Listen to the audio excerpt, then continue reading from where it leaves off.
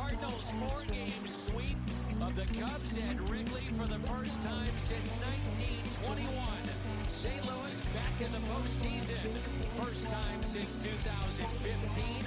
A Wrigley Field massacre. And how sweet it is. And Bader launches one out to deep left. Into big left land, and he hit the painting. He hit the painting for Fred Bird. You've got to be kidding me. Oh, yeah. Hello. Knock me down. Hello. Goodbye. There you go. Knock me down. There you go. Bye-bye.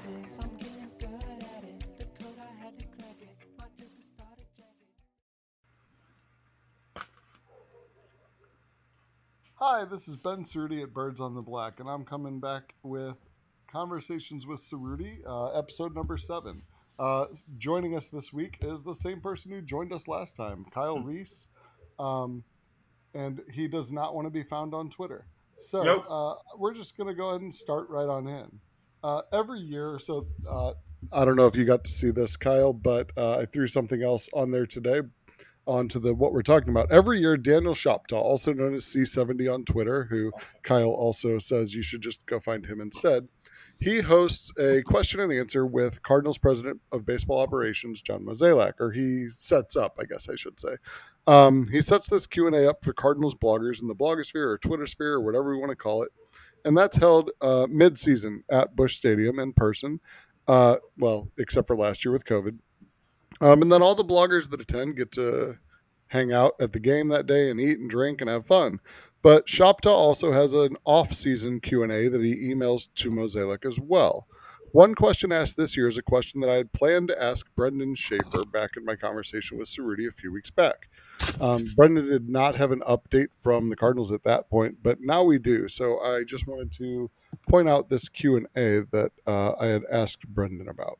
The question, I don't remember who asked this. I think it might have been Eugene Tierney of Nerdcast.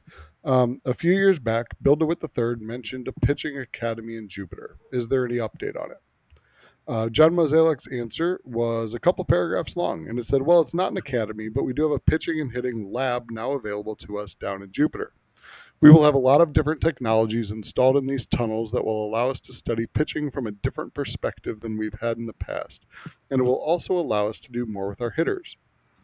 Overall, it really increases our technology and puts it in a place where we can secure it, analyze it, and share it. We will obviously utilize it during spring training and for minor league camp, and with the restructure of our minor leagues, we'll have our low A Palm Beach Cardinals and extended spring training Gulf Coast League Cardinals teams at the complex during the season. So we'll have players that will have exposure to this area that are still very much in the development mindset. It's a great advantage for us because we have a lot of players who like to work out in Jupiter during the off season, and now we'll have more tools to take advantage of to help them in their development. Now, Kyle, you brought this Q&A to my attention today. Did you get a chance to read that response earlier?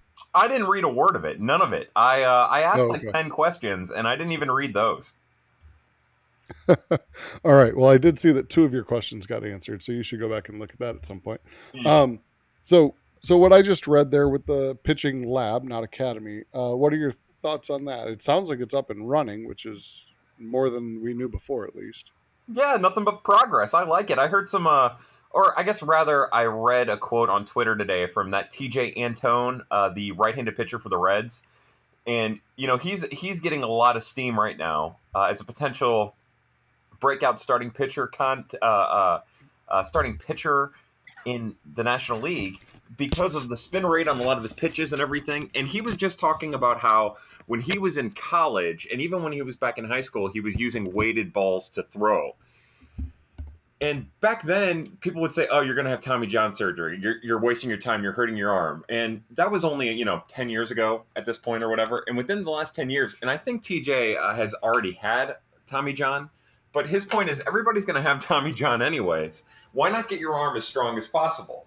And he was just talking about the culture that being in the Reds organization has cultivated in the progress towards finding out how to best prep an arm for an entire season, whether that be measuring biomechanicals, all of that stuff. And we're seeing that the Reds are starting to get, along with some of the coaching decisions they've made and some of the forward-thinking decisions that they've made, but they're starting to get results from players that might have been overlooked by the system prior. And if the Cardinals can leech onto that in any particular way, in any way at all, whether that be in a minor way or a major way, it's a positive. So I'm all about it. It took a lot longer to get built than I think the Cardinals wanted, and probably a lot longer than it needed to. But if it's being employed and it's being used, and the Cardinals players are embracing it, specifically the younger players, the next generation, nothing but positives will come out of it. Yeah, I agree. I feel like you saw, is it Kyle Boddy or Kyle Bodie go to the Reds, and I don't know if he kind of started that jump start there that you're talking about, or if he just kind of joined in and was a part of what was already in place. But yeah, you have seen in Cincinnati the last couple of years that even in a small bandbox like that, their pitching is kind of outshining their hitting, which is interesting to me. And you'd think with a team as rich in pitching as the Cardinals and a team that's produced so many good pitchers over the years, if that could just improve that much more, that would be quite incredible, at least in my mind. So, yeah, good on them for doing that. Yeah, and the other thing to remember is, Go ahead.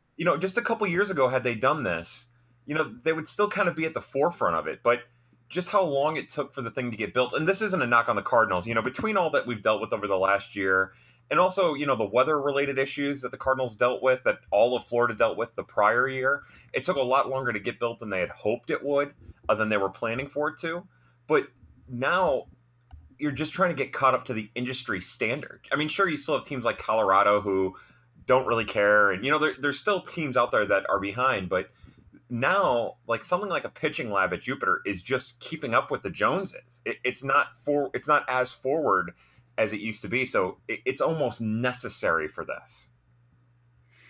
I think the more interesting thing to me that you and I haven't hit on is John Mozeliak intentionally put in his response to a question about a pitching academy that it is a pitching and hitting lab. And I think if we've watched the Cardinals the last few years, we know that the hitting lab portion of that might be a little bit more important than the pitching lab portion even. So I think that could be a key to getting, to getting guys up here that maybe put that exit velocity to actual use. Maybe finding the right angles for their exit velocity, finding the right attack angle, getting results of the right launch angles, things like that.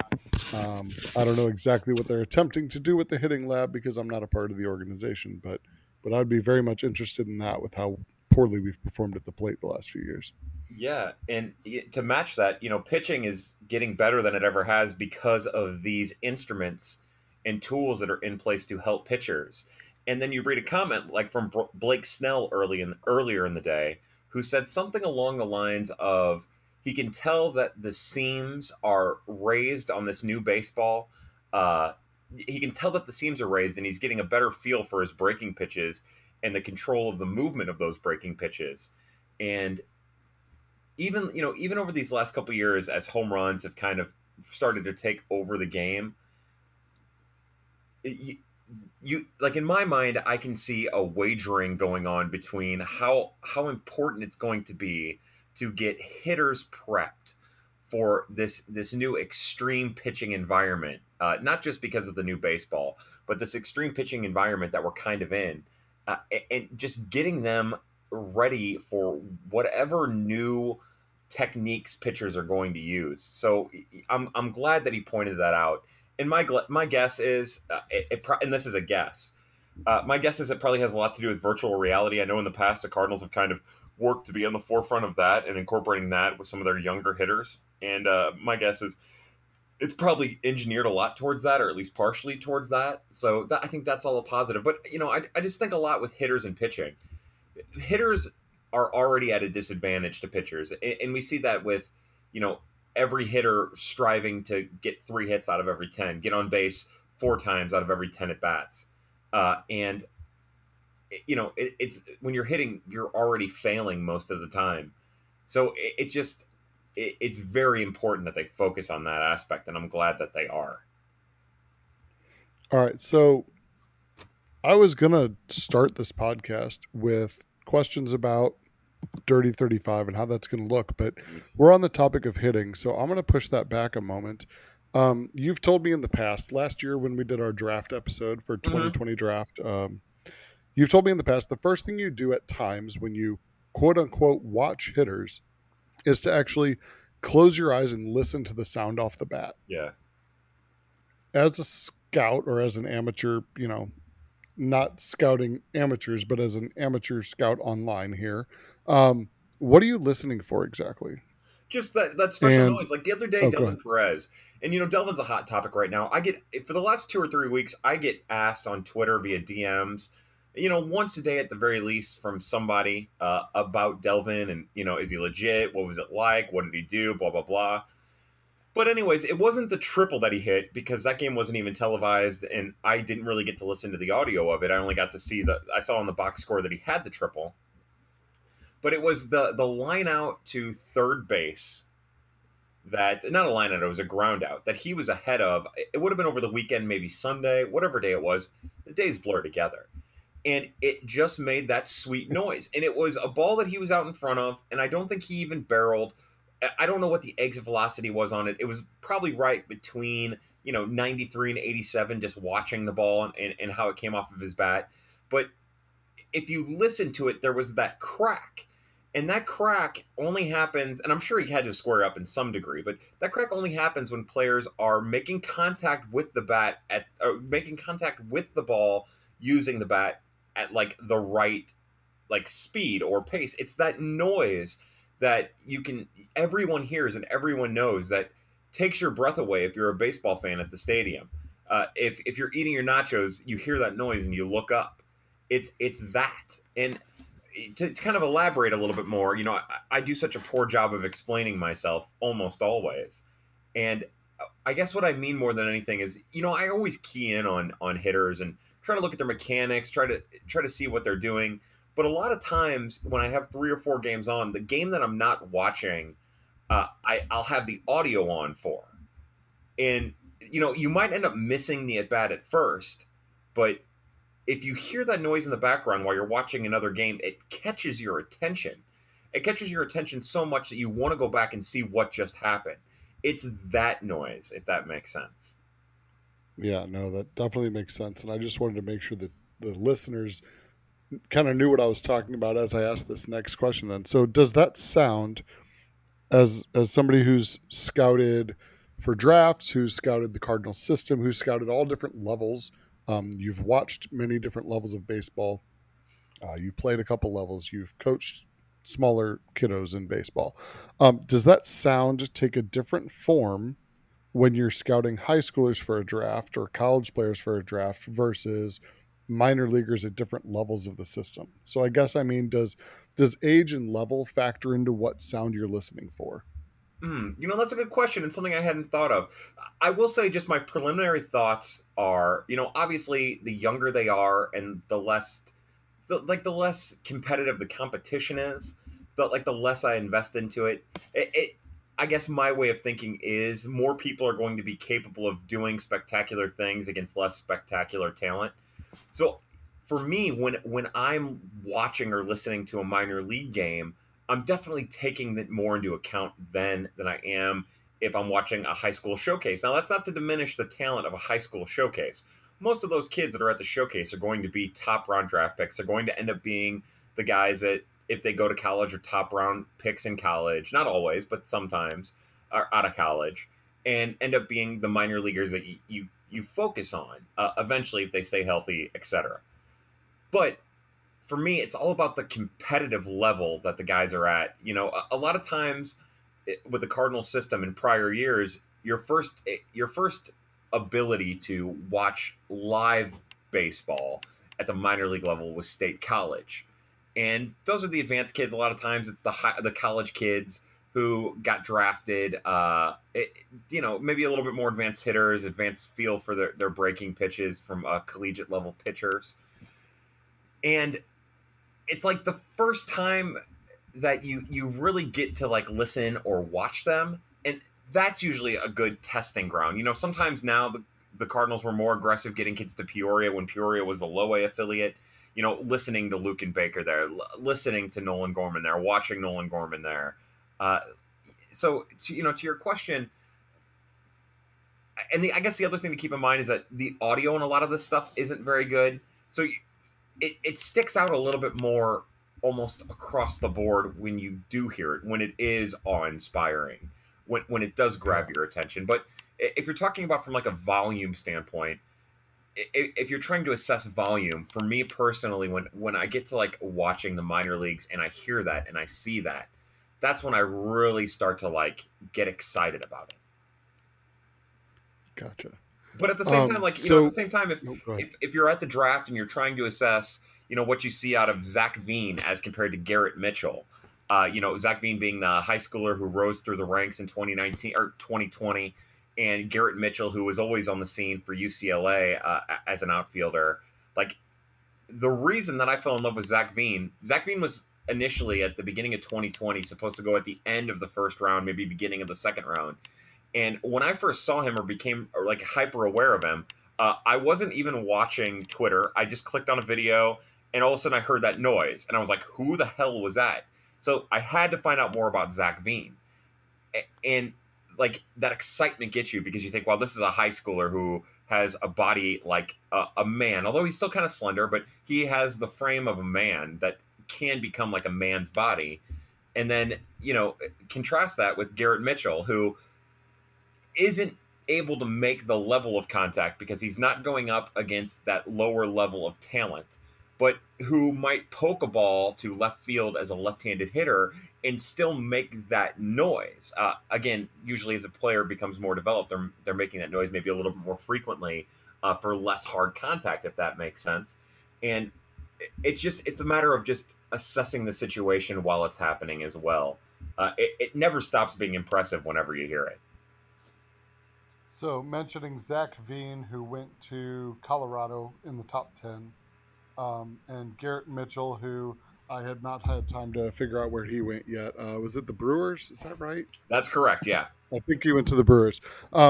So talking about other teams, who in the Cardinals system does that hit/power combination there, that sound come from? Like, who sticks out to you in the Cardinals system that sound really comes off their bat quite often? Yeah, when Nolan Gorman makes contact, it happens with him. It happened with him on the showcase circuit out of high school. I remember talking to the people that I know in Johnson City, and they were like, "This kid makes that noise." When he made it to Peoria initially that first year, he was making that noise. He has that's him. I know one of the things that really stick with, one of the impressions that Trajan Fletcher makes on a lot of people is that noise, that athleticism. Jordan Walker is one of those kids who, when you're watching, again, sometimes you have to keep it in perspective. If you're just watching showcase highlights where they're taking batting practice or a home run derby, you have to keep that in mind because more than likely a lot of kids are going to make it in that particular setting. But I know that Mr. Walker was one of those players that makes that noise. But when we talk about like the players in the Cardinals organization that maybe weren't recently drafted, just for the fun of it, we'll eliminate maybe the 2019 kids and the 2020 kids. The couple names that come to my mind, and maybe this is one of the reasons why I'm higher on Brendan Donovan than most. Donovan kind of makes that when he makes contact, it happens, I would say, a little bit above average as compared to others. One of the reasons I really liked Andy Young, other than the adjustments that Andy Young had made, was Andy Young had an ability to barrel up a baseball that kind of got lost in the shuffle. So Andy Young was one of those guys. And honestly, other than that, I'm embarrassed to admit, without going back and like reading the Dirty 35, like there aren't a lot of names that immediately come to me. Aside from the guys that we've already seen at the major league level. If we're talking about guys in camp, I'll highlight the outfielders. Connor Capel can make hard, loud contact. It just doesn't happen enough. Same thing with Justin Turner. Justin Turner is more of a slap hitter than anything. Scott Hurst doesn't make, again, they all have the ability to do it. They wouldn't be at the level that they're at if they didn't have the ability to do it. The frequency is what becomes the important thing, and they don't do it frequently enough. One of my favorite, Evan Mendoza. He did it a lot at the lower minor league levels, and he just hasn't been able to continue that into Springfield as he hits a little bit more defensively. But yeah, again, Andrew Kisner did it a lot. That was one of the reasons why I really liked Andrew Kisner and thought Andrew Kisner would be able to stick. Even in Springfield and Memphis, it just seemed like he was always making hard, loud contact. But again, I feel like the double he hit down in the right field corner the other day, that was one that I was just on my computer working on something, and the sound made me look up. yeah, I feel like. yeah, So Kisner's still doing that at the major league level yeah. So at that, times. other than that, like Luke and Baker does it a little bit. They all do it a little bit, but nobody does it where other than like Nolan Gorman and maybe some of the other kids that we haven't seen in affiliated ball at an extensive level. Nolan Gorman's the one who does it more than anyone else when he does make contact. All right, so I want to take this in a different direction. This is a question that I'm almost embarrassed that I didn't ask in this draft episode last year, just because it fits along so well with this. But is there any tool for pitchers that has that same system for you, where you not necessarily like literally close your eyes and listen, but Yeah. like a pop of the catcher's mitt on a fastball, or would a more appropriate comparison be like watching the hitter instead of watching the pitcher or listening to the ball, and seeing like was it Matthew Lieberter last year who just embarrassed the guy in spring training and on the curveball that went right to the middle of the zone and the guy was like diving for his dugout. Yeah, Um, that was JJ Bleday, and then JJ Bleday took the next pitch, that same curveball, opposite field for a base hit. oh okay. So is there anything like that for a pitcher? Pitchers are a little bit different. Like for me, and of course, the pop of the mitt is a great comparison to make here. But for me, I have to key in on pitchers. We talk about command a lot, and sometimes I think command gets confused with throwing strikes. For your average fan. And I like because of Twitter, we all get really excited, and it's also really fun to watch when a pitcher throws a slider that buckles a hitter's knees. That's a good sign. Obviously, that means the pitcher or the hitter wasn't ready for it. Whether it was them sitting on a fastball and getting a pitch that they weren't expecting, or just being so fooled, those are all positives. But the thing that I really key in on with pitchers, I want to see that the pitcher is hitting the glove. Well, we've talked about it in our group chat, the Birds on the Black group chat, quite a bit. But one of my major concerns with Michael Wacha, as Michael Wacha started to devolve from a potential, a top of the rotation starter to a pitcher that was clearly dealing with shoulder issues and just couldn't command the ball anymore, is sure, Michael Wacha would throw strikes, and they'd actually be on, the black of the strike zone. But we saw him go from hitting the glove to moving the glove a lot, maybe even from side of the plate to side of the plate, maybe even from top of the zone to the bottom of the zone. He was just getting away with it better than most people do. So a lot of times when I'm scouting, what I want to see, and again, it's a little different when you're talking about the amateur, like the super amateur level, the prep kids or the college kids. But like, especially when I'm looking at the minor leagues, I try to zone in on what the catcher is doing with the glove. That, like, to me, that's probably the most important thing that I try to zone in on. There isn't like an auditory cue for me. It is fun as hell when you're watching Alex Reyes and you hear a pop that sounds like it makes you turn around to see if somebody's clapping something behind you. But that just makes that explosion. But yeah, exactly. But not for me. There isn't anything auditory like that.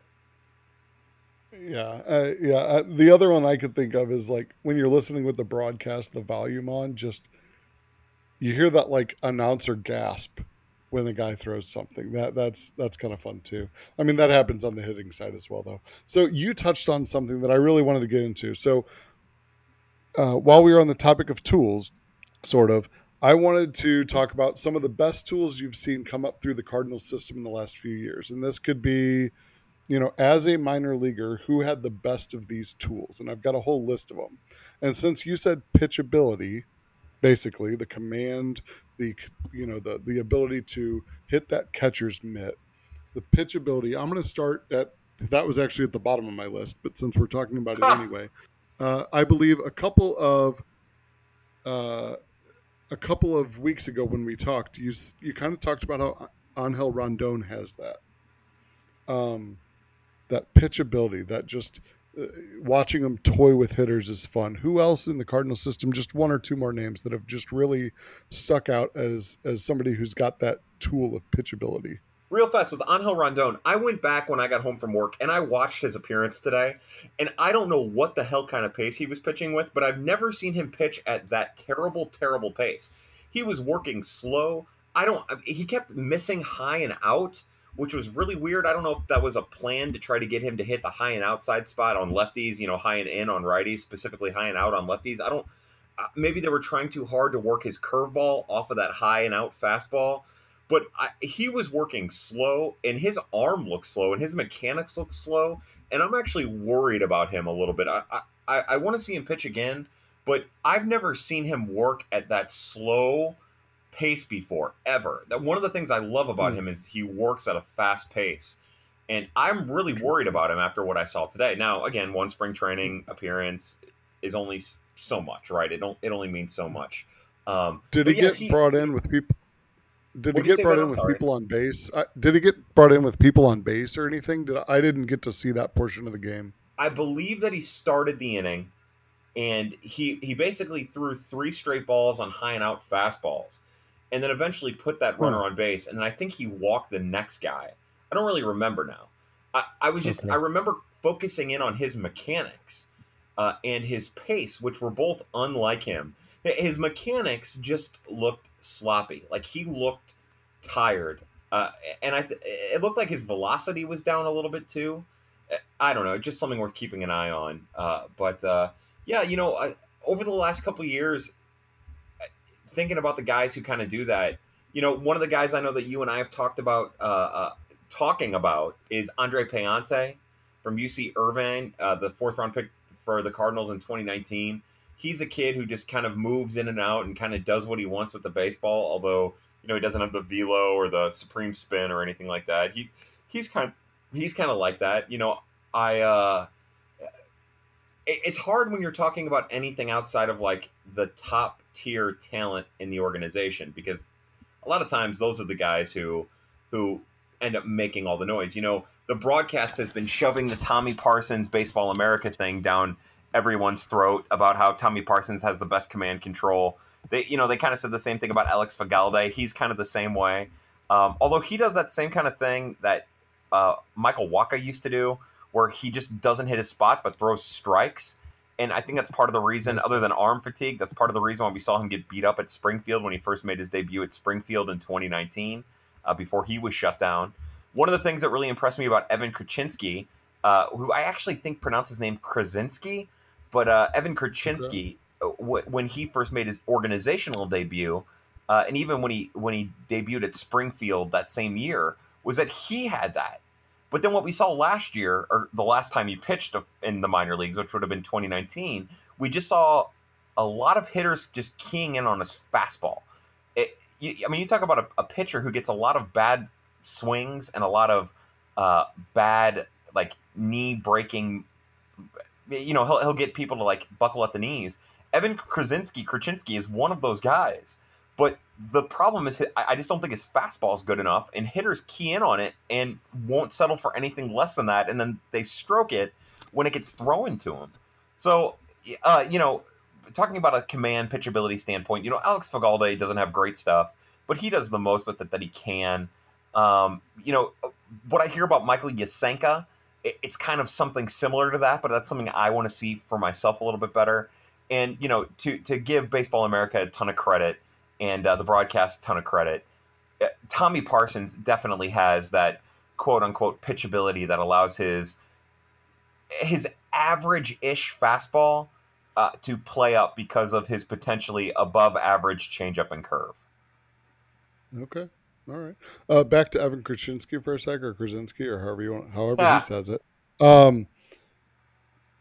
Does he throw a 4-seam or a 2-seam sinker? Okay, I'm pretty sure it's a 4-seam.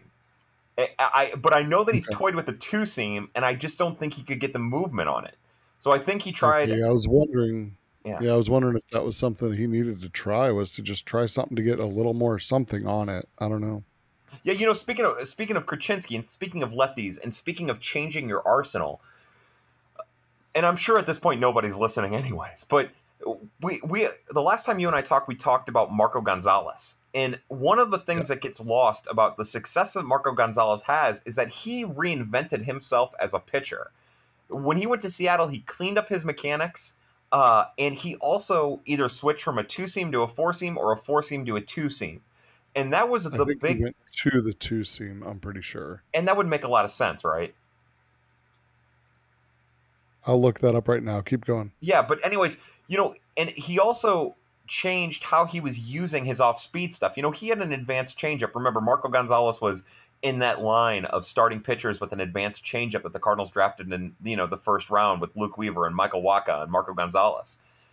So he worked on incorporating the curve, getting a better feel for his curveball, changed his fastball, cleaned up his mechanics, and started employing the changeup as both a setup and a put him down pitch. He had to completely change the pitcher he was to be the pitcher that he is now. And that's not to say it wouldn't have happened with the Cardinals, but there's reason to believe that a lot of these guys might not be able to hit their peak until they get into a different organization with coaches that specialize in stuff and players that can show them things. So again, that's not to say the Marco Gonzalez for Tyler O'Neill trade was a good trade or a bad trade or any of that. It's just to say that baseball's so fickle, it's so difficult, and it's so tough. Success is on the edge of a knife at every moment in baseball. That's why we love it, because it's a game of failure built on hope for success. That something as simple as changing a fastball could be from a two-seam to a four-seam could be the catalyst, or a four-seam to a two-seam could be the catalyst for going from a fringe major leaguer to a top-of-the-rotation starter for a second-tier baseball team. And at the same time, it's a fastball, so you think, oh, it's a fastball. Like, how hard is it to command a two-seam as compared to a four-seam? Reworking your mechanics. Really hard. Yeah, exactly. At the major league level, it is pretty damn hard. So being able to rework your mechanics and all of your pitches and find that release point, find that release angle, it's just the amount of work that went into becoming a X seam to an X seam pitcher is probably nauseating for the average human being. So kudos to him for doing it. All right, so I looked it up. He went to he added a cutter to his repertoire, is what it was actually. There you go. So he had it looked like, just by the percentages, he's always had the sinker, but it looked like he toyed with the four seam for a while, and then he went to a cutter as a secondary fastball, and that percentage has just continued to rise and rise and rise over the last few years. There you go. There you go. Okay, so we've talked about pitchability and command. What about like some individual pitches, like four-seam fastballs? In my mind, obviously you've got a Trevor Rosenthal coming up. That's a four-seam fastball that kind of makes you turn heads. Alex Reyes. Yeah.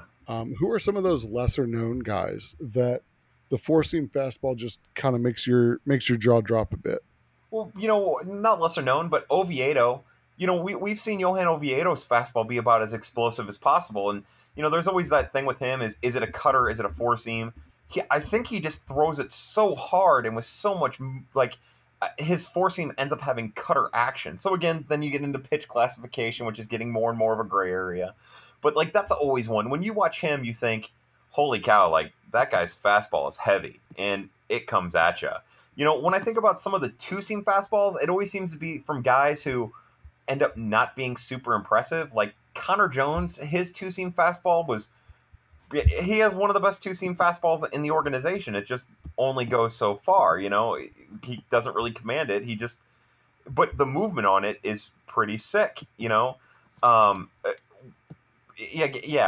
The thing about four-seam fastballs is it seems to me like they're becoming less and less common, because of the movement profile and because people are starting to realize how hard it is, or how important it is, not how difficult it is, to actually spin the ball. And it's not easy to get the amount of RPMs that you need on a four-seam for it to be as effective in today's Major League Baseball. So There, to be honest, there aren't a ton that really stick out other than like Oviedo, and there are some times when, and not from a velocity standpoint, but from like a surprise standpoint, where I guess Angel Rondon stuff is so good that, and there's another thing with him because he's toyed with a fastball, a four seam and a two seam, but when he's throwing the four seam and he's throwing it with command and using the curveball off of it, that even though he only throws it, between 90 and 94 most of the time, it's so sneaky and powerful that it'll sneak up on a hitter.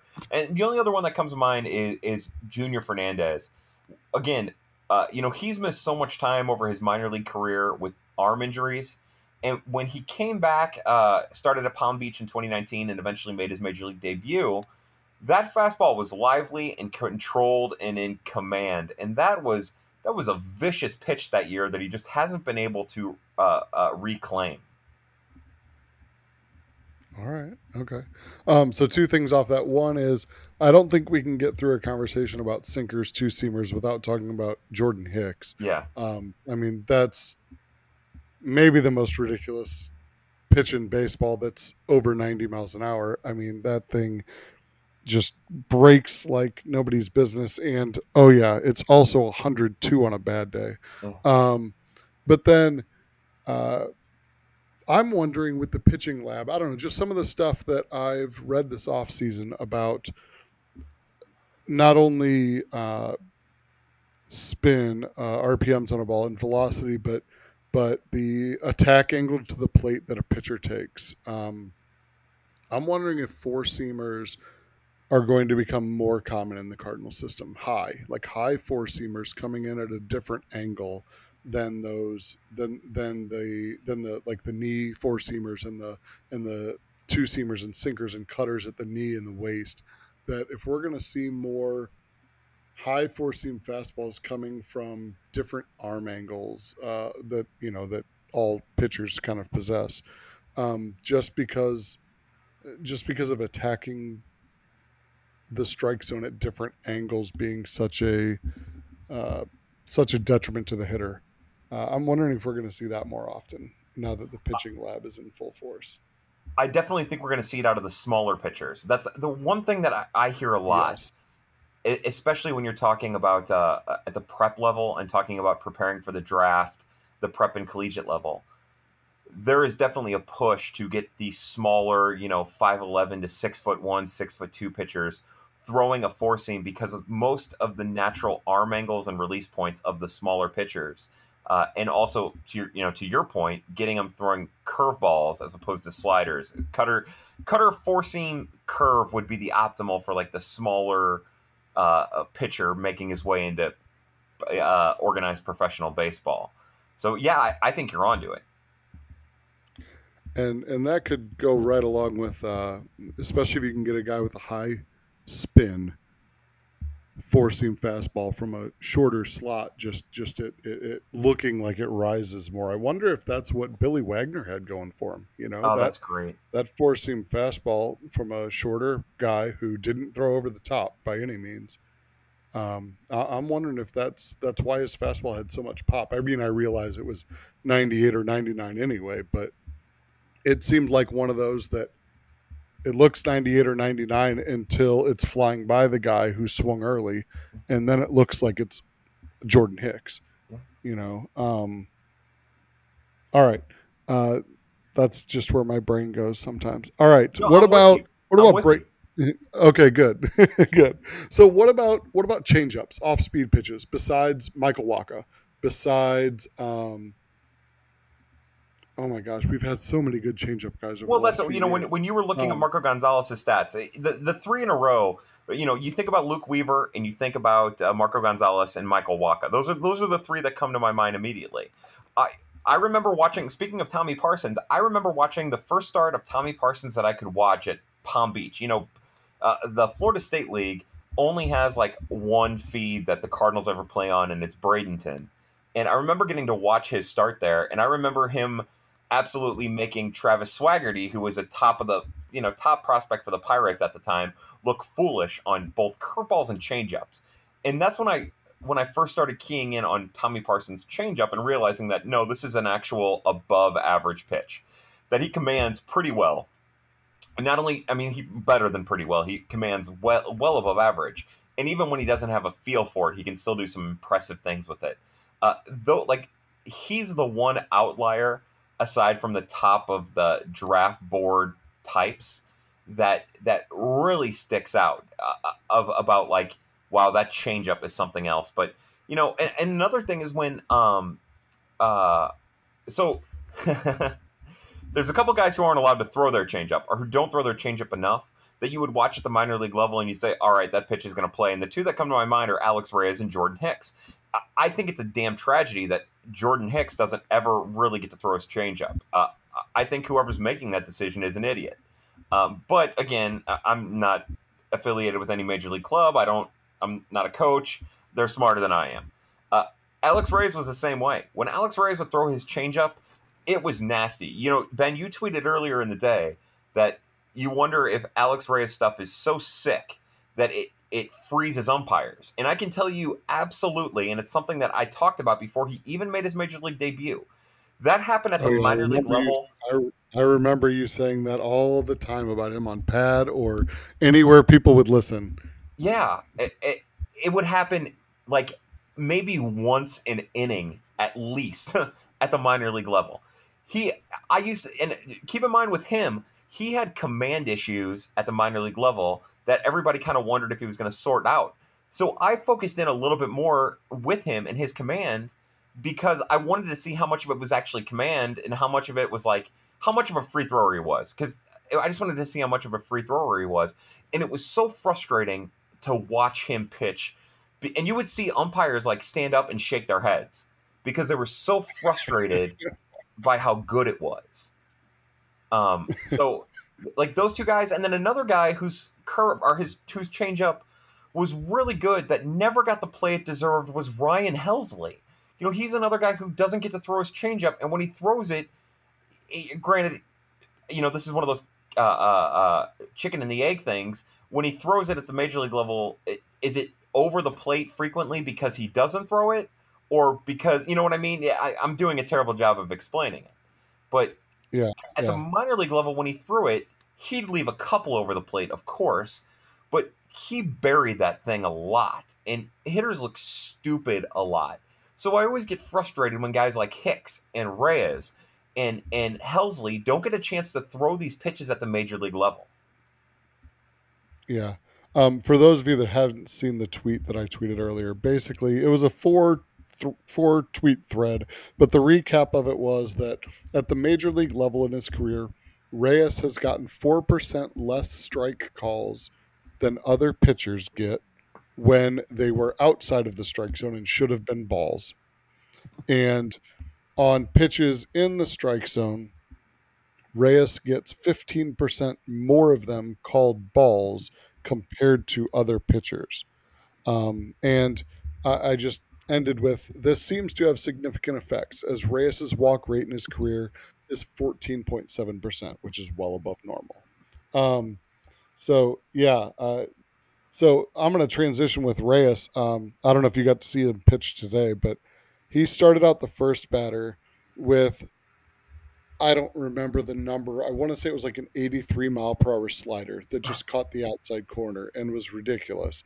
And then he followed it up with a 78 mile per hour curveball in the exact same spot. And I mean, the hitter was just, he looked like he was crying to himself in the batter's box. He really did. Besides Alex Reyes's ridiculous stuff, let's talk curveballs, sliders, other breaking balls of whatever sort you want to call them or whatever they want to call them, because I know there's some players who call something a slider and you think it's a curve and vice versa. In the last couple of years, who are some guys that are, let's go with still in the minors. Who are some guys that are still in the minors that would still be Dirty 35 eligible that people should look for this spring, the rest of the spring, and look for coming up through the system? The two obvious ones are Liberatore and Zach Thompson.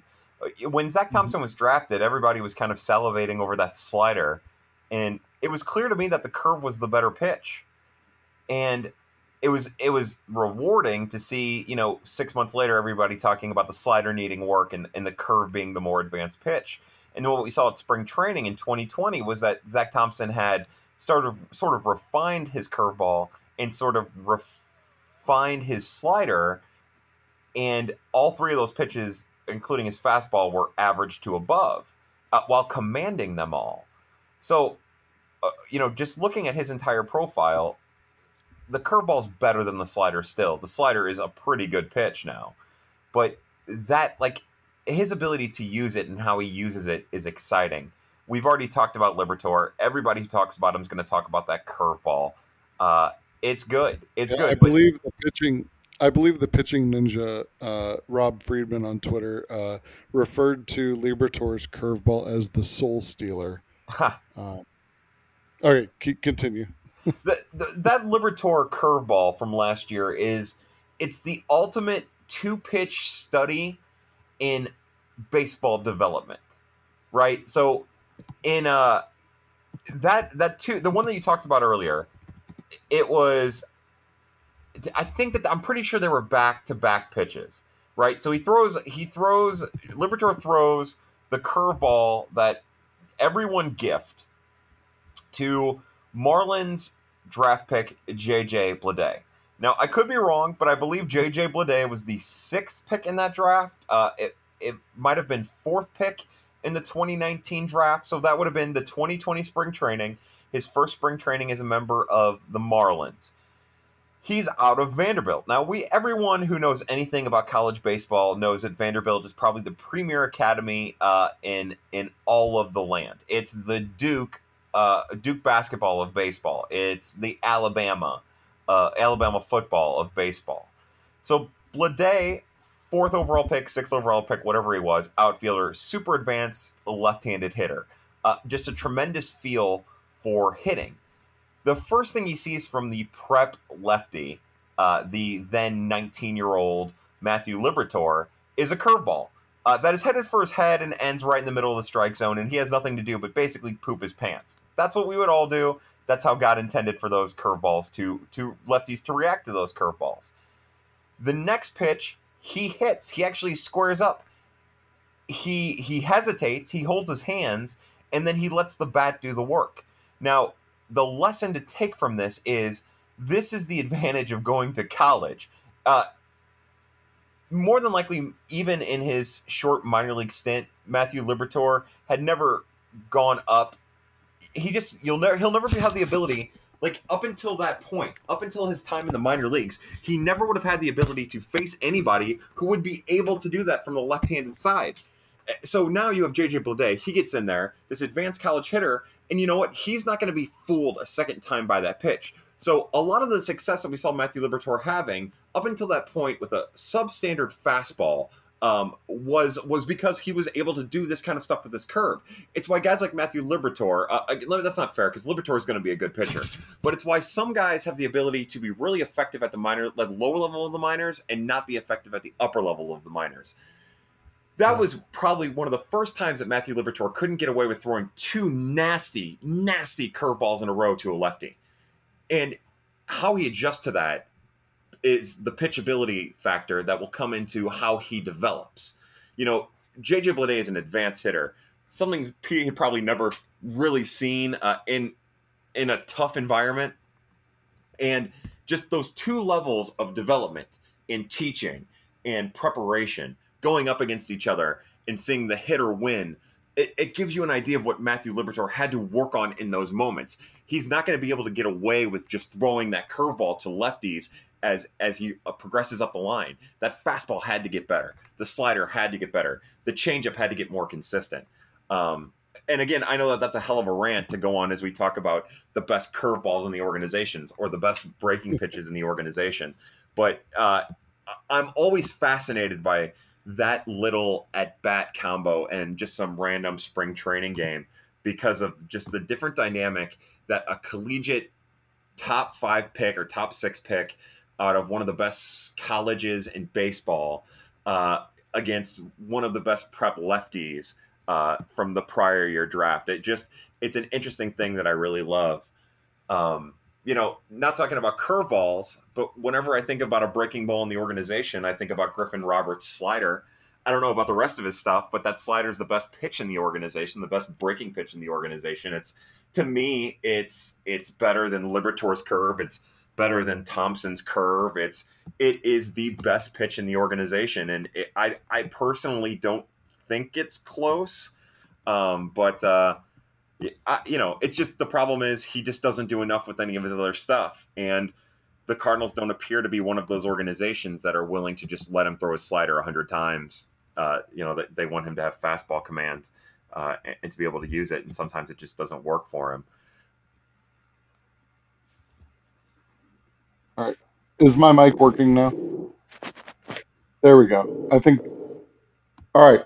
I don't know if I lost Kyle for a moment there, but um, I was trying to ask him, along with the Griffin Roberts train that he was on, was Yeah, if Griffin Roberts could be like a Ryan Presley. Kyle, you back? I am. I don't know what happened there. I don't either. I don't know. I think it might have been my mic went out and then you were looking for me. But basically, I was trying to ask, do you think Griffin Roberts could be a Ryan Presley type that he just throws tons and tons of sliders and then the fastball is passable enough to get it by? I think he still has work to do on the fastball, but that slider is good Okay. enough to pitch at the major league level. Okay. Cool. All right. So I was going to transition if you were ready to hitters now. Just big tools in the system for hitting. You've talked about, I know we talked about that sound that comes off of like a Gorman's bat. Would you consider that more on the power side or the hit side or a combination? I would say that as they advance through the ranks, it ends up being just the hitting side, like all encompassing hitting. But at the lower levels, it's definitely more incorporated with power, if that makes sense. Okay. So who is a guy, I know like Oscar Taveras a few years ago, Mag Sierra a few years ago, had ridiculous batting averages at the minor league level.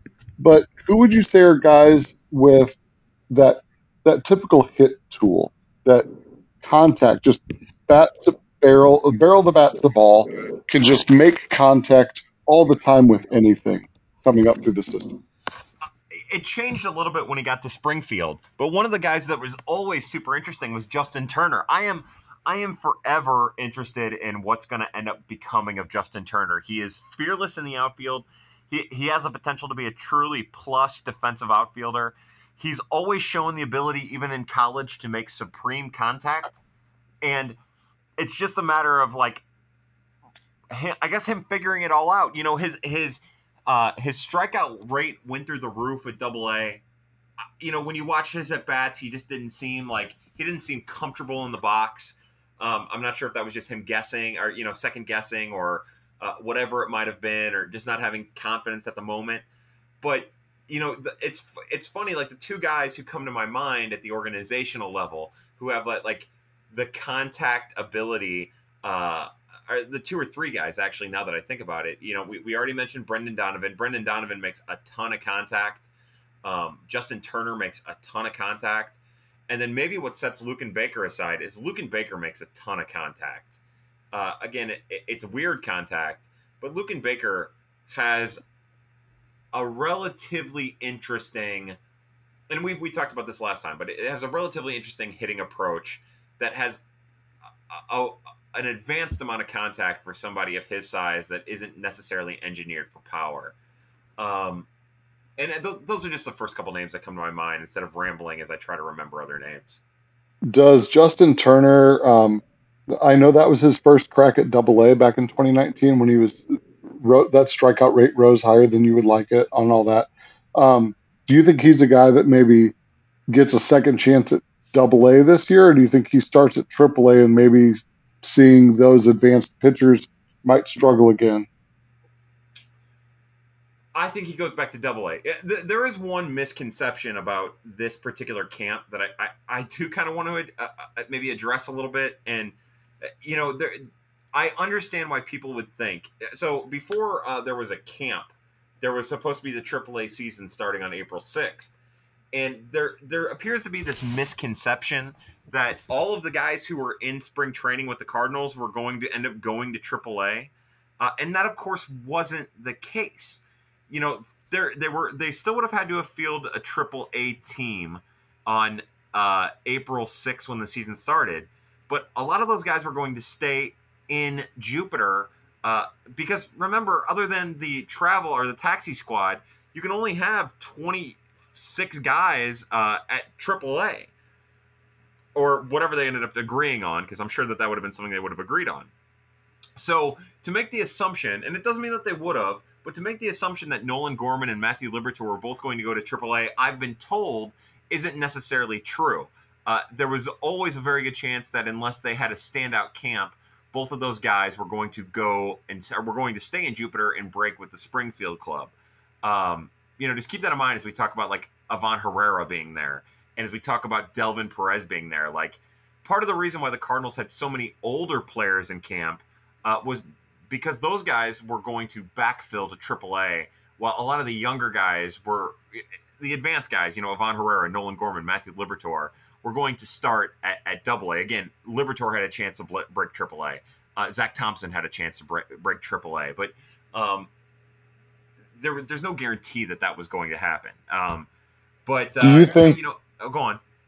Do you think that that's kind of a direct rebuke of last year's alternate training site, that the Cardinals bring in this year guys who they bring in the behemoth of a pitcher, Quezada from Philadelphia. They bring in Ali Sanchez. They bring in Mike Maroff. They bring in Jose Rondon.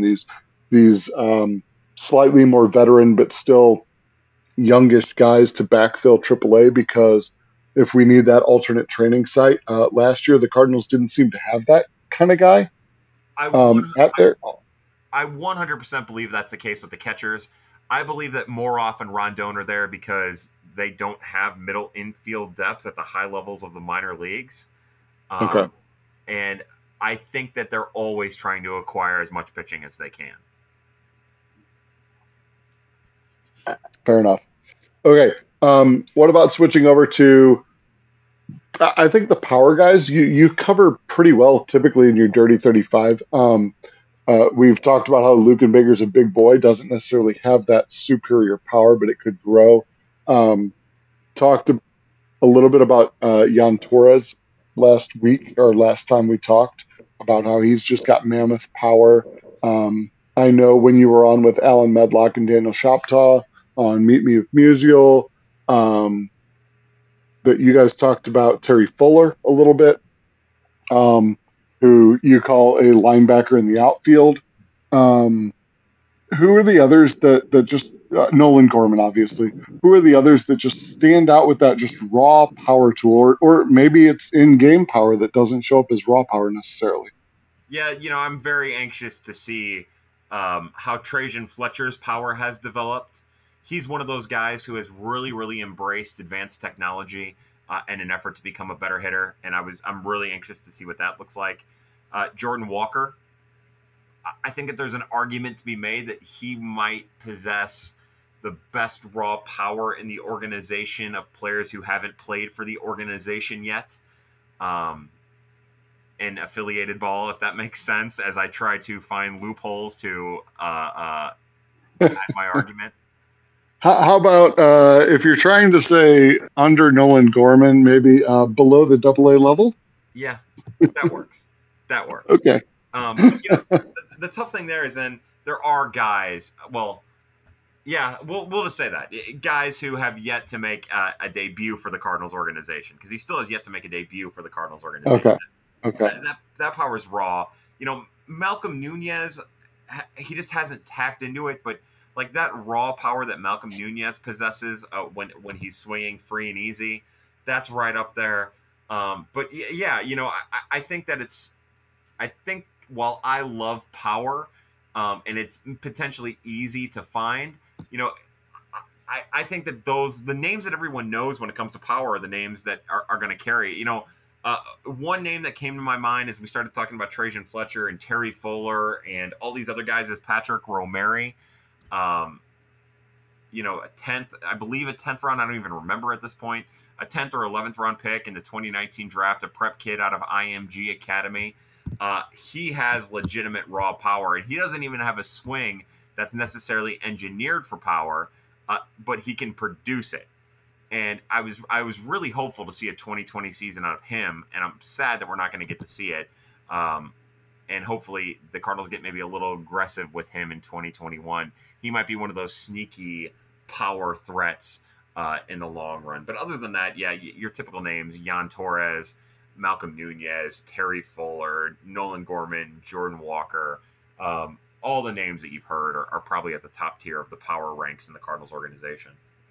All right, correct me if I'm wrong here. Romeri coming from IMG Academy, is he a guy that when you talk to 35, that is kind of like Dylan Carlson in the fact that, or Nolan Gorman in the fact that very high baseball IQ? Yeah. Is that one thing that just really stood out to you, right? Yes, absolutely. To answer your question, the Cardinals under Randy Flores have gone out of their way to specifically draft guys with off-the-charts baseball IQ. And a lot of the times, the vast majority specifically of like the top 15 or 20 picks in the draft for the Cardinals, they end up also being like academic All-Americans or decorated academically. And I think that's a smart direction to go in, maybe, second level thinking, galaxy brain thinking. But yeah, no, definitely high baseball IQ. He loves the sport. He's got a high motor, high baseball IQ. All right. Gotcha. All right. Let's turn to speed. I've already mentioned like Mag Sierra. Yeah. We have seen just an influx of speed at the major league level. Tommy Edman, Lane Thomas, Harrison Bader, Tyler O'Neill, all in that top, probably, I don't know the math off the top of my head, but I'm guessing 8 to 10% of baseball in sprint speed. Doesn't necessarily mean they could do it on the base paths, but just that raw speed. But I want you to talk about both. I want you to talk about who are the guys that have just that raw speed in the organization still that haven't made major league debuts, and who are those guys that have it on the base paths. Paul Goldschmidt doesn't have great speed, doesn't make many mistakes on the bases. We see that with Yadier Molina. I mean, Yadier Molina's speed has had double-digit steals in a season before. And I think that I might be faster than Yadier Molina, and a word that I describe myself as is slow. And so he obviously just has baseball IQ off the charts. Who's got the base running and who's got the speed? Speed right away is Trajan Fletcher. I'd wager that Trajan Fletcher and Mason Wynn are probably the two best athletes in the organization, and they're also probably the two fastest. They're burners. I don't know how fast is, but I'm sure they run fast for being fast. Those are the first two guys that come to mind. The Cardinals, again, because of maybe this influx of drafting high baseball IQ guys, like Nolan Gorman is a really good base runner, like a surprisingly good base runner. One of the things that really strike me about Ivan Herrera is, again, not slow, not a burner, but a really good minor league base runner. And again, when the game speeds up, appraising the base running abilities of a guy at the lower levels doesn't necessarily mean it's going to continue. I think about Eliris Montero. Montero, again, maybe it was just his whole thing where he just got overly aggressive. I remember in Peoria being really impressed with his base running, taking an extra base, being smart about leadoffs, blah, blah, blah. And then at Springfield, him just kind of regressing into overly aggressive. As these guys kind of climb the ranks, they can get exposed or they can actually look better.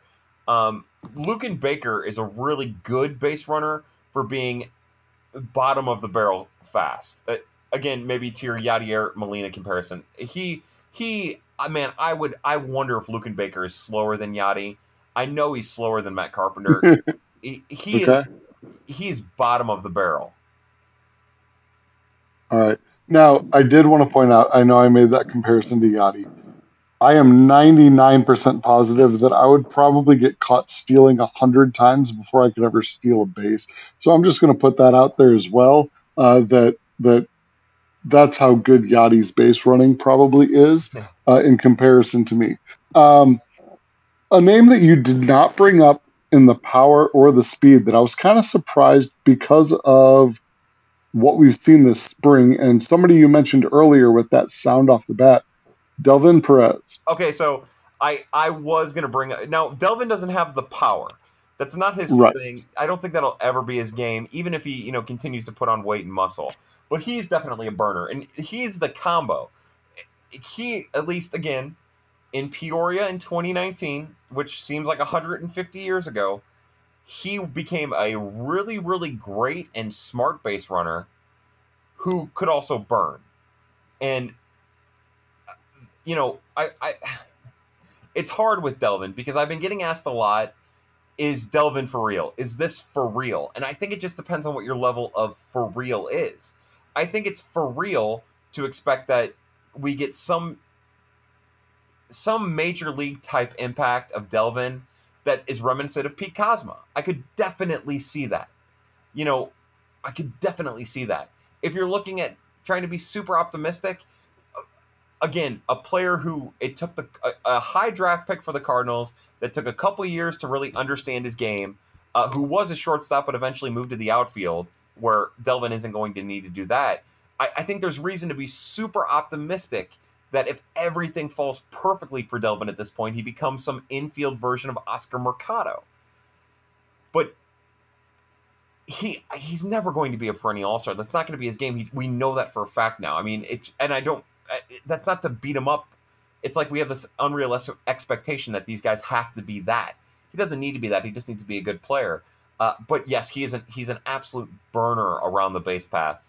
And to see the strides that he made as a base runner between 2017 and 2019 to understand the game and to feel the game were huge. And I remember walking away at the end of the 2019 season impressed with the at-bats he was taking, the way he was running the base, and the way he was playing the field. And that was part of the reason why I had to continue to include him on the Dirty 35, even at the back, because it was just all about, will his focus stay and will he add weight?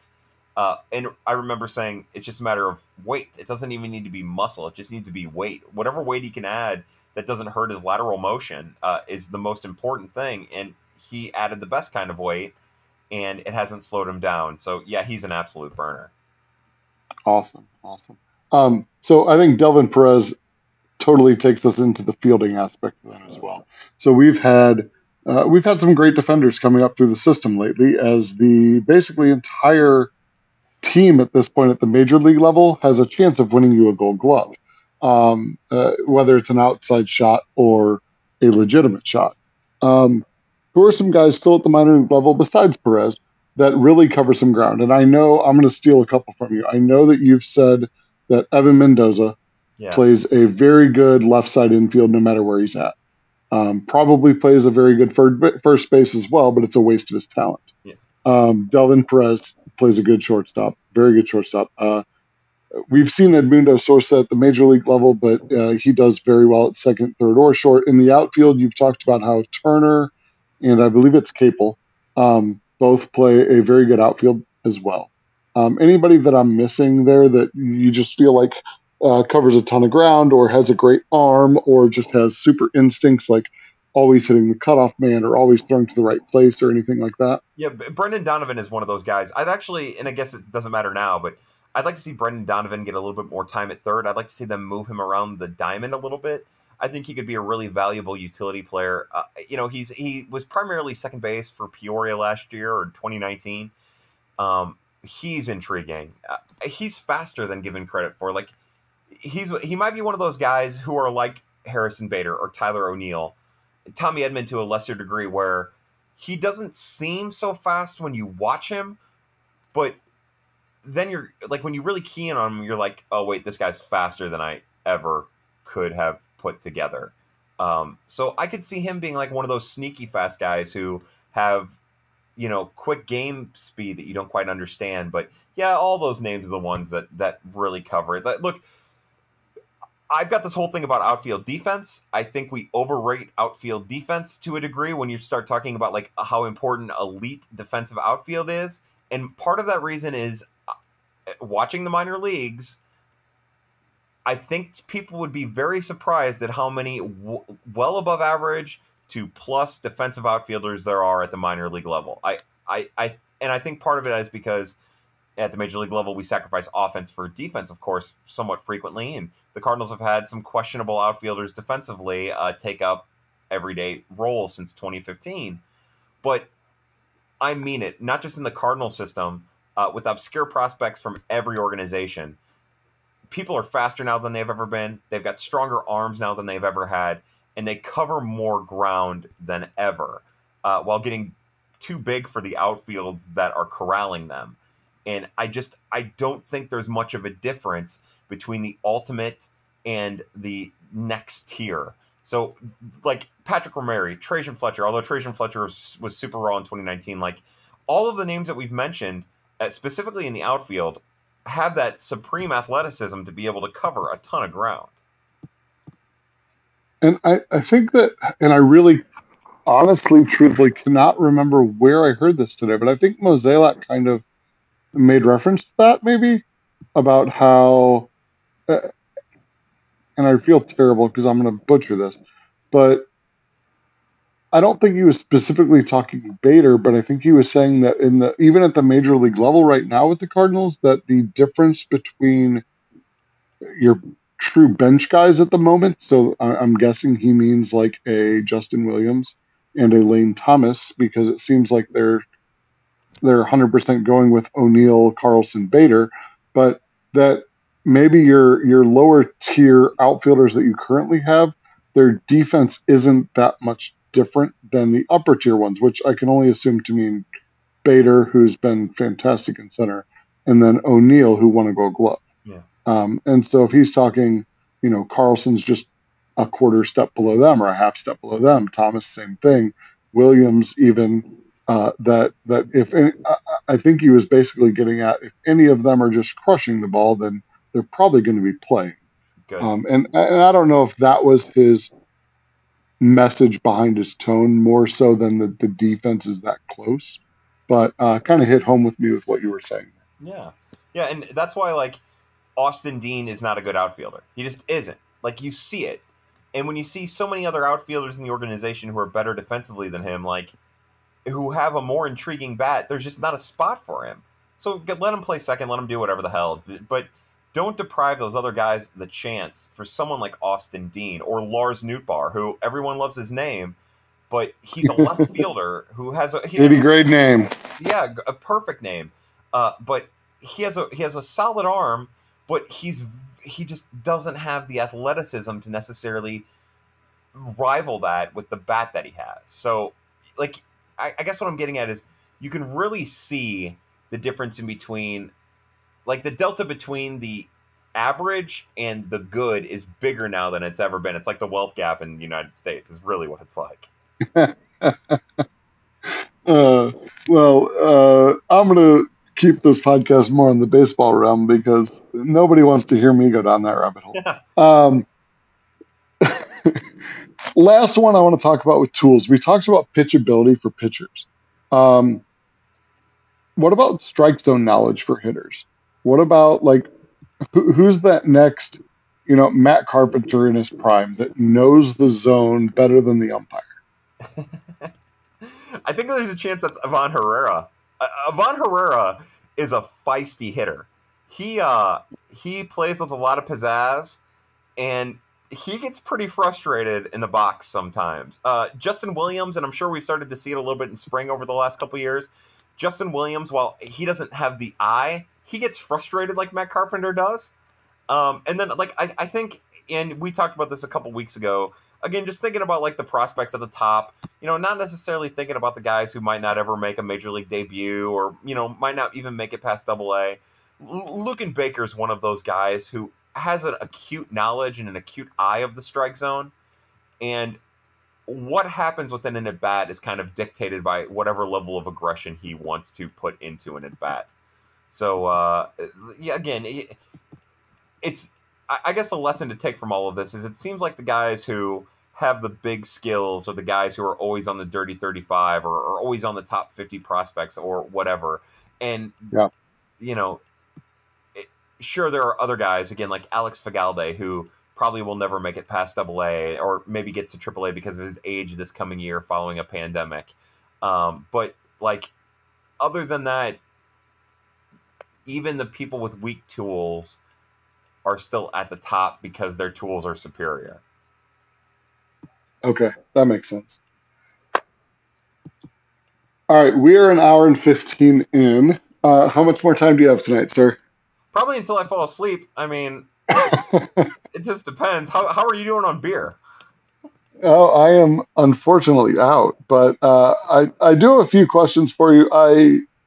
Why don't we save the Dirty 35 stuff for next time? I have spring break next week, so I might try to get a hold of you. Okay. But I had a few questions. I went to Twitter. I went to my DMs, so not everybody got to see me ask for this, but I went to my DMs and asked for if anybody has questions. And I'm gonna go with some of them that fit in with what we've been talking about.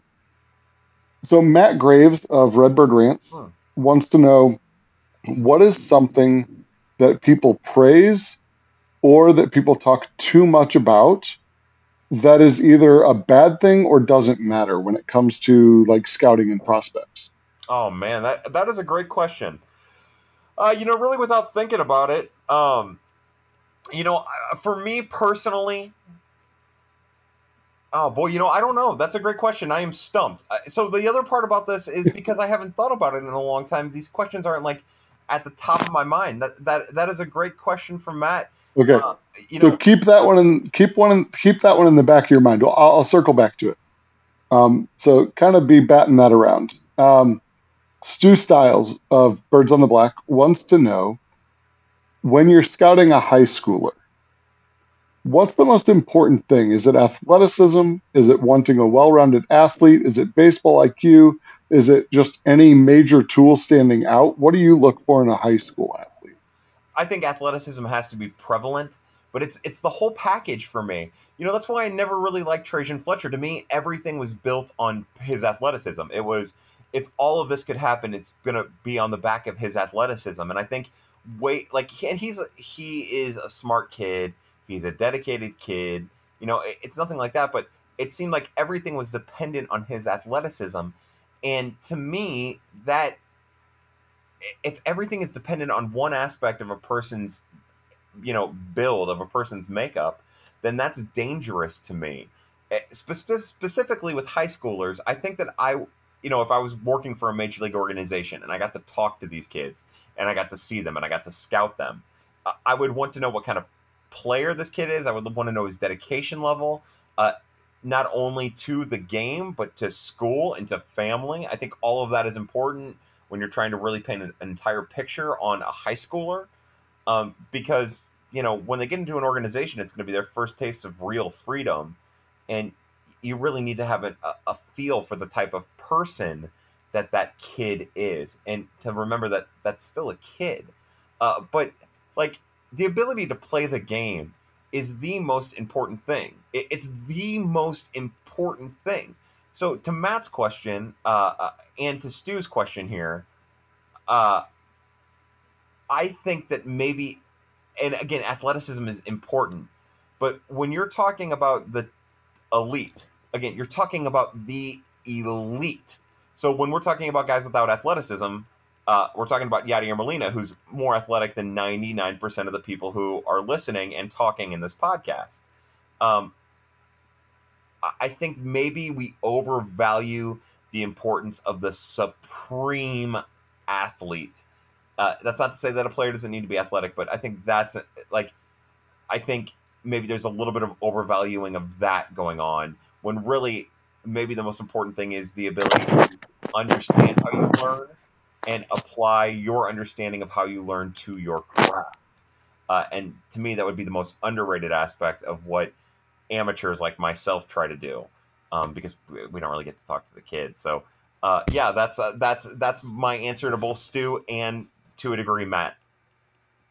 All right, so this next question, I was an idiot and did not write down who sent this one, but it adds on to that, and I think you may have already answered this. So let me know if this kind of goes along with what you just answered. But adding on to Stu's question, knowing that you can tell early on, high school and college, if a player will dominate in other sports, like the NBA, you get like a LeBron in high school that you're just like, holy crap. How do you know that a player, or do you ever know that a player who's a high schooler in baseball is a guy that can come up and dominate in the majors? No, you don't. I mean, you never know. I definitely think that again, as I kind of bash athleticism, like there's no secret that the kid who was also the high school quarterback and ran the 4.40 and hit the most home runs in school history ends up being the guy who makes the major leagues. That's just how it always seems to happen. But I think science in particular is finding that specifically with baseball, a lot of it ends up being how crisp someone's eyesight is and their ability to make hand-to-eye coordination to match that athleticism. So to me, the answer to the actual question is there's no way of telling. Yeah. All you can do is put your eggs in whatever basket and hope for the best. And technology is definitely going in that direction, and organizations are contracting the minor leagues because of it, but it'll never be there.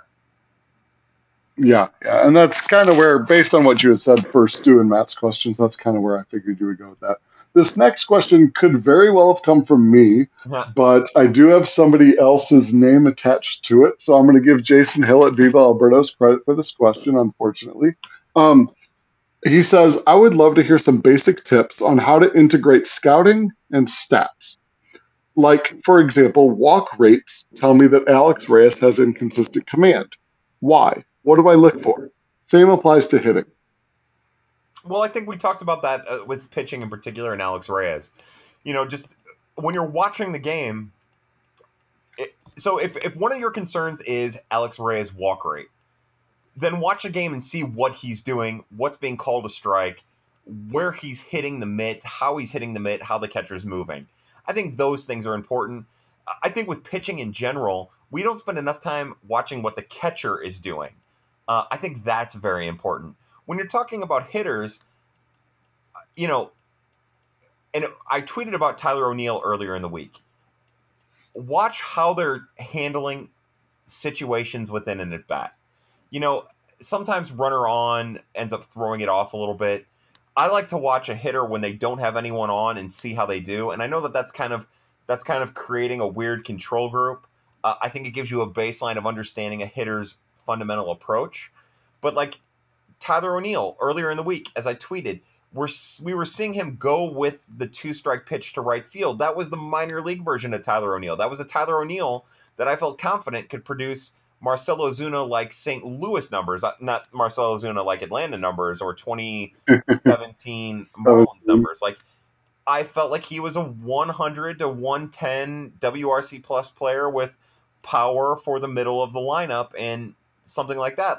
And it was because of his approach with 2 strikes as dictated by what we saw at the minor leagues, whether there were hitters or runners on or not, and how he would work a count, how he might get 2 quick strikes trying to hunt for his pitch and then get a couple balls so that he could do something with that pitch and maybe go to right field with it or go right center or left center instead of just trying to pull it to the left alley.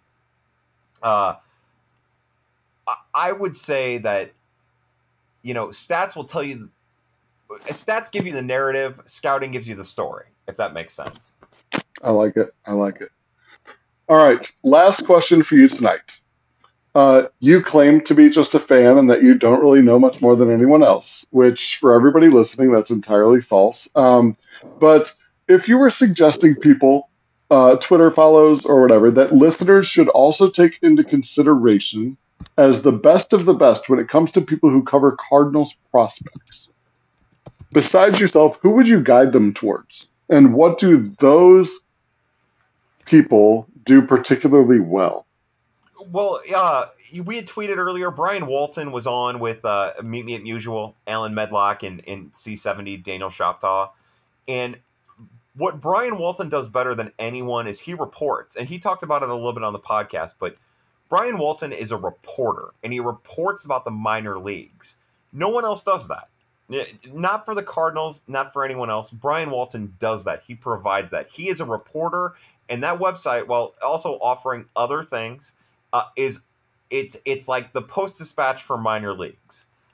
And that's something that if that's your bailiwick, if minor leagues are your bailiwick, if you're an hour and 24 minutes in listening to this, you should subscribe to the Cardinal Nation, and you should consume as much Brian Walton as you can, because that's what reporting on the minor league looks like. That's not what being a blowhard on the minor league looks like myself and many others. We talk about it a lot. So again, follow Brian Walton, follow the Cardinal Nation. One of the people who used to write for him that doesn't write for him anymore was Derek Shore. Derek Shore was awesome. I mean, just an unbiased opinion on prospects, and with a clearly defined biased opinion when he was being biased. And I love that. Our good friend over at Prospects Live, Matt Thompson, is fantastic at what he does. What I like about Matt is he's not the kind of person to get excited, and he holds the Cardinals to a very, very high standard. So when they don't draft somebody that he wants them to draft at the spot he wants them to draft, he's disappointed. And, granted, I think that's tough on the front office, and it's tough on the organization in general.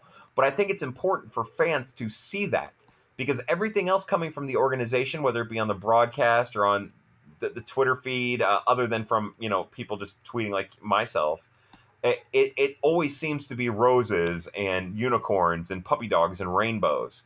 And I love that Matt comes at this with a kind of pessimistic view, because when the accolades are there, they're deserved. And I think that's maybe more important than anything. And, Matt's a scout. Matt's a legitimate scout. He has a legitimate eye for all of this. And that's something that honestly is rare.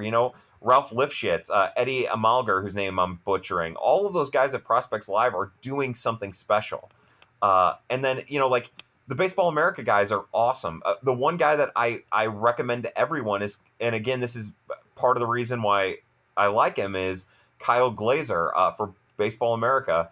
It wasn't until, maybe 2 years ago or so that I realized how much he and I are alike.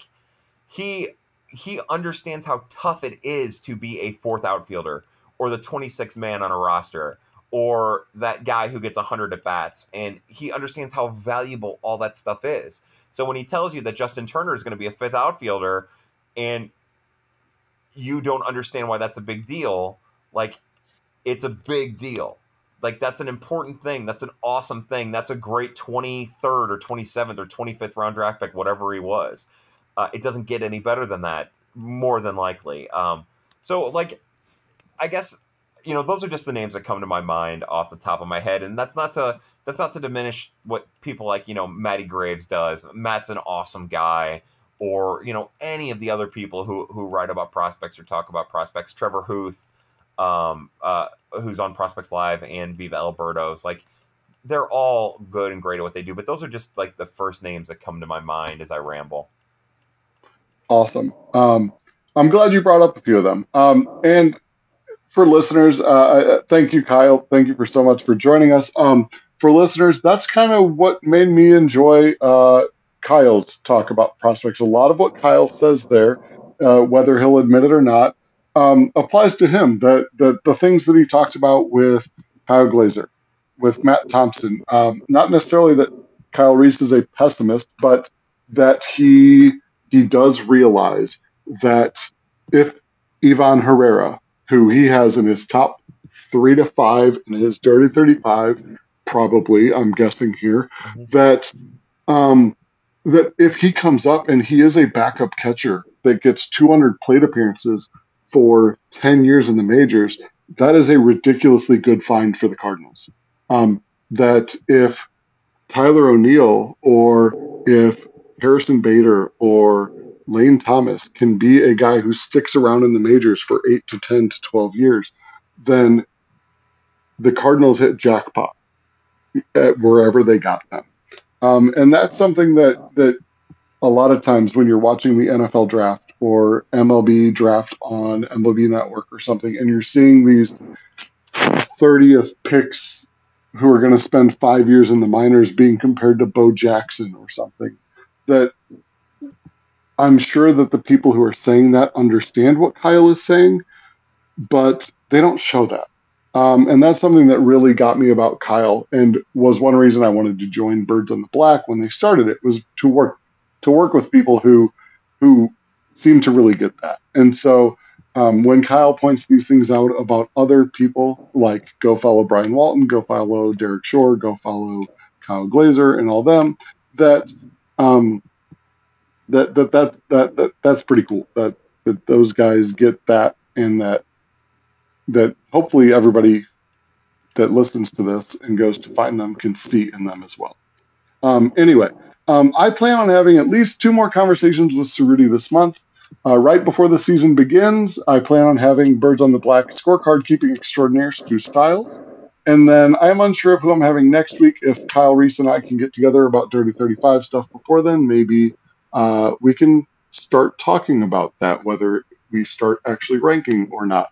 If not, I do have a couple people in line that I am wanting to talk to Corey Stanzone again, and then one other surprise one if I end up getting that person on. So thank you for joining me tonight. I am proud of you if you made it through an hour and a half of listening to me and Kyle.